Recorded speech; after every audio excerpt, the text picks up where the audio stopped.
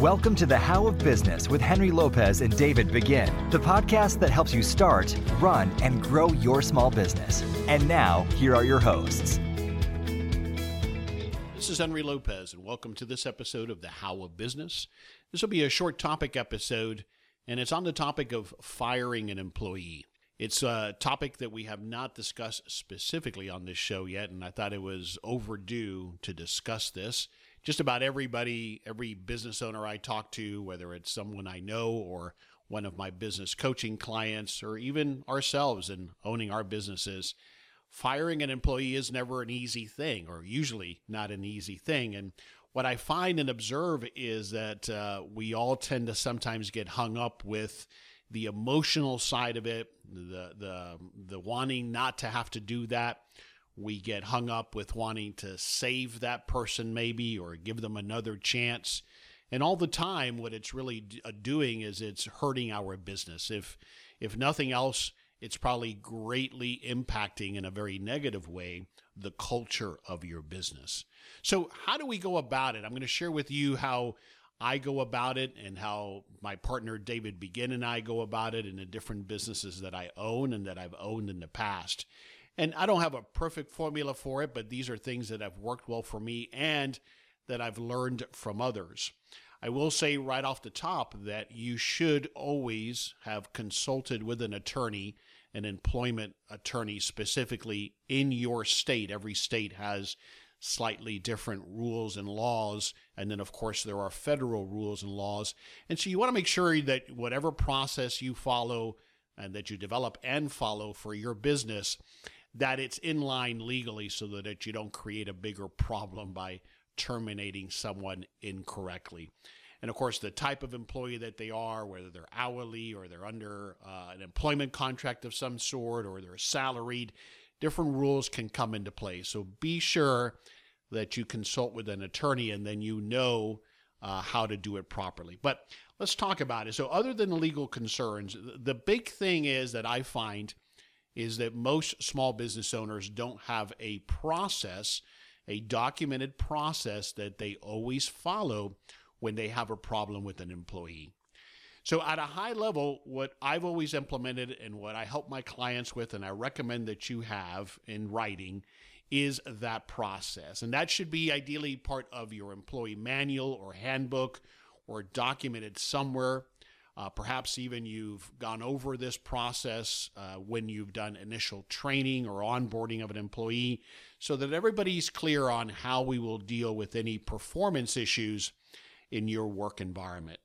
So when we have an issue with an employee, usually what our process is we have a verbal discussion, what we call a verbal warning about that performance issue.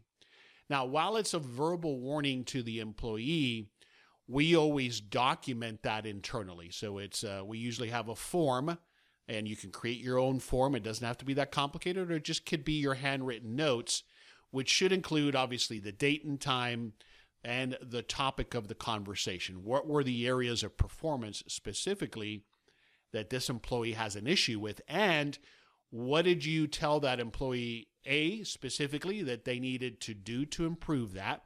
Did they need more training?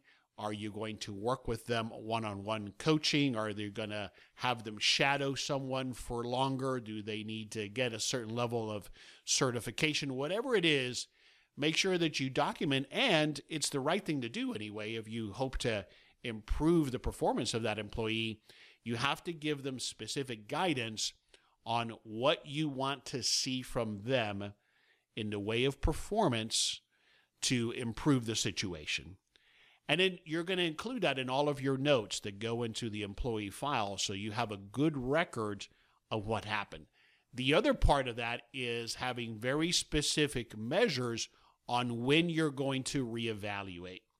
So it might be 30 days from now or 90 days from now, whatever is appropriate. 90 days is a little long, but whatever is appropriate, you need to have some kind of time measure as well on when you're going to follow up with that employee. And then if you're doing it well, and whether it's you or your manager, right? So I'm just saying you generally, there needs to be a process of follow-up here so that then you can let the employee know, okay, here's where you're making some progress, and here's where you're still not performing at the level that we expect. So that verbal warning happens first. Again, you document it for your own purposes and so that you can follow up accurately and address these issues. After that verbal warning, what really needs to happen is some level of coaching, whether that's from you or your manager or whomever they've been assigned to work with. You need to provide that employee some coaching so that you can help them through learning or figuring out how to do what it is that they're not doing well. If it happens again, or if on that next visit there still has not been significant improvement, then what we do is we give them a written warning. So this is now, we've put it on paper, and again, we have a form for this, and it just highlights, here are the things you're not doing well, very specifically, without any emotions. It's very clear and to the point, specific to what they're not doing in their job. What are the duties that they're not performing? What are the skills that they're not exhibiting at a high enough level yet? Examples are great. So you had this poor interaction with the customer on this date. This is what happened, even though we've trained you on this. Or you didn't perform this task to the level that we've told you need to perform it to, even though we've given you the training and the time to develop that particular skill. So be very specific and provide examples wherever possible. That written notice now you're giving, and ideally you're having the employee sign and acknowledge that you had that meeting, and you're giving them a copy. And of course, a copy of that goes into the file. The most important component of that, though, again, is what are the repercussions? What's going to happen if these things don't get fixed by a certain date? You have to have that definitive action of what's going to happen by a specific date if these issues don't get resolved. Typically, what we do here is we say something along the lines of, these actions need to be corrected. You need to exhibit these behaviors. You need to correct these things within 15 days, or you're subject to termination, or suspension, or up to termination. But it needs to be very specific, and it's the first time that you've documented that you are going to terminate them if they don't improve. Now, again, this doesn't always work in all environments. If you're in an environment where you have a union situation or some other type of jurisdiction, then of course you have to follow very specific rules. And that's why I said at the outset that you have to get this process, once you've developed it, reviewed by an attorney so you make sure that you're following the laws that apply to you specifically in your state. This is your host, Henry Lopez, briefly interrupting this episode to invite you to schedule a free business coaching consultation with me. I welcome the opportunity to chat with you about your business goals and offer the guidance and accountability that we all need to achieve success. As an experienced small business owner, I understand the challenges you are experiencing, and often it's about helping you ask the right questions and keep you accountable so that you make progress towards achieving your goals. Whether it's getting started with your first business or growing your existing small business, I can help you get there. To find out more about my coaching services and to schedule your free coaching session, please visit thehowabusiness.com or simply text the keyword BizCoach, that's B-I-Z Coach altogether, to 31996, and I'll send you a reply with the link to the information page where you can find out more about my coaching services and also schedule your free consultation. Now back to this episode. Then comes the hard part. If that employee still continues not to perform, then we have to let them go. And this is where people fail. This is where I see people undermining their business because they either don't have the heart to, or they feel bad about it, or they like the person, but they are just not performing. And so they've become friendly with that person, or they don't want to put them out. They know they have a family to support, whatever the scenario might be. The point is that we feel bad about letting them go. And sometimes I think that perhaps the reason we feel bad about them is maybe we know we've put them in a situation that wasn't the best situation, and so we have to reflect on that. Nonetheless, what you're going to find, and I'm sure those of you listening who have done it before, it doesn't make it any easier, But what you're going to find afterwards, a couple weeks after the shock and the emotions of letting someone go, especially if it gets ugly, you're going to always or almost always say, I'm glad I did it. I should have done it sooner. But again, we let our emotions get into it, but this is something we have to do as business owners. We have to be able to do this. There's the old saying, which I think is still very appropriate, of hire slow, but fire fast. Now, I get it. In this day and age where we have such a tight labor market, sometimes we're hiring anybody that breathes, it seems. So we're hiring people that then don't work out, or we have a tendency to put up with a lot more than we should. But those things aside, I can tell you that the worst thing you can do for a business, especially a business that depends on any kind of customer service or customer facing, or where you require people to work together as a team, the worst thing you can do to your work environment, to your culture, is to allow a bad employee to continue to be part of the business. Everybody else feeds off of that. Everybody else is looking to see what you're going to do about this employee that does not fit, that is not performing, that's making it harder for everybody else. They're going to look for things, and you have to check yourself. Have you become too friendly with this person? Were they a friend to begin with? And maybe that's why. Maybe they're a family member, which makes it even harder and trickier. I get it. This whole topic of becoming friends with our employees is a tough one. I've always believed in having a certain level of separation and not getting extremely friendly with employees. I know that's changing a lot in the workforce. I just recently interviewed a gentleman on the topic of working with millennials. That was back in episode 263. And what Chris said is that millennials want you to become much more involved in their personal lives. But he does agree with me that there's a line that you have to draw. You need to be interested in what they're doing and what they're interested in, but that doesn't mean you become so friendly that now it's a friendship instead of an employer-employee relationship. So you have to be very careful with that.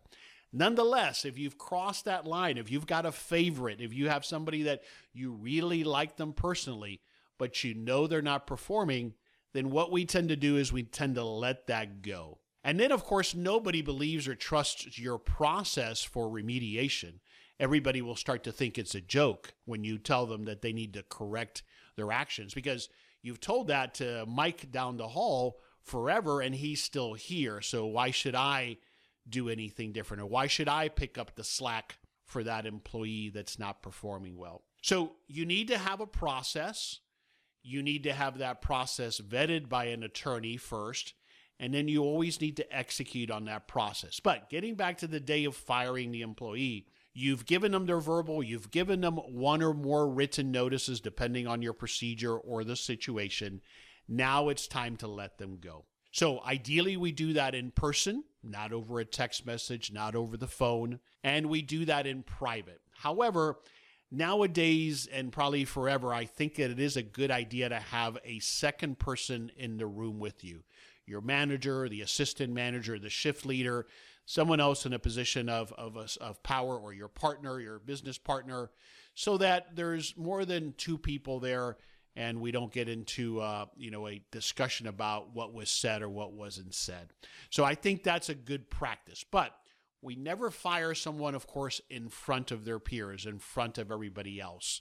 Just like we don't give negative feedback if we can help it in front of everybody else, or certainly in front of customers. We do that in private. We praise in public when possible, but we give negative feedback. So going back to the warnings, the verbal and the written warnings, we're doing that in private with that employee. So we call that employee, we schedule a meeting. Perhaps it's the next time that they're supposed to report to work. We keep it short and to the point and professional. It's very easy for it to get emotional. The employee might become emotional. So if you haven't done it before, or if this is a hard thing for you, you may want to role play it, or certainly think it through multiple times in your head and practice staying calm, even if the employee gets emotional or starts getting agitated, whatever the case might be. Now, certainly be safe. If you feel like the situation might escalate, then stop the meeting and leave the room and get someone else to be there so that you can ask the employee to leave. So don't put yourself in danger, but you want to do these things in private. You want to be firm, to the point, and professional. What I think is a good practice, and a lot of other people I know do this, is you will have written a memo that spells out very clearly and succinctly and to the point why they're being terminated. You don't get into all the details here. This is not the meeting to discuss the details or even what can be done to correct it. It's too late at this point.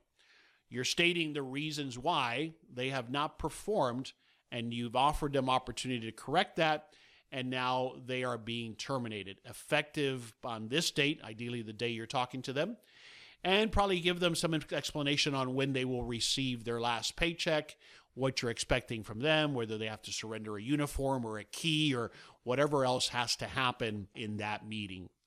So you keep it short, to the point, be compassionate, because obviously for a lot of people this is going to hurt. And so we want to be compassionate, but at the same time, we need to be firm and professional. We'll document the results of the meeting. They can sign the memo or the piece of paper if you want to. A lot of people, are going to be so upset they're not going to want to, but that's fine. You document what happened in the meeting, and that becomes part of their file. Okay, a couple other thoughts, and then I'll summarize this topic. I mentioned suspensions. I like to use suspensions sometimes in the process. So let's say after the first verbal warning, maybe after the first written warning. A suspension meaning I'm going to send you home. I'm taking you off the schedule for the next X number of days. I want you to come back next Monday and meet with me, and we'll decide what needs to happen next. I think often that serves as a great wake-up call for the employee, because they get it that you are serious about them needing to correct their behavior, their action, their performance, and that you're not kidding around, that you really are ready to let them go. One of the things that you don't want to allow to happen, but again, unfortunately for a lot of us in this tight job market, it does have a tendency to happen, is that we never want our employees to feel like we need them more than they need us. There should be an equal or close to equal balance. We need each other.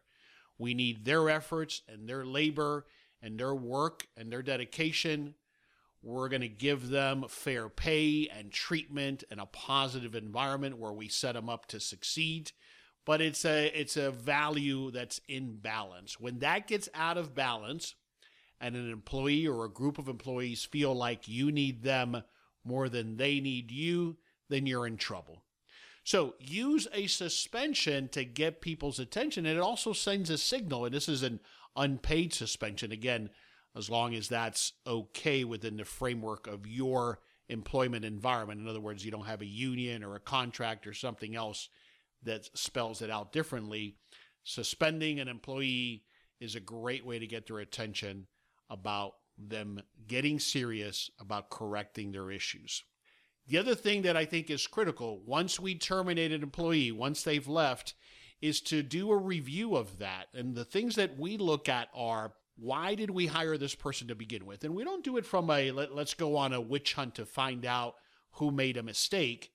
It's about learning, what can we add to the interview process, for example? What questions, what might we have been able to ask that might have uncovered something that would have kept us from hiring this person to begin with? Now, it doesn't always work that way. I get it.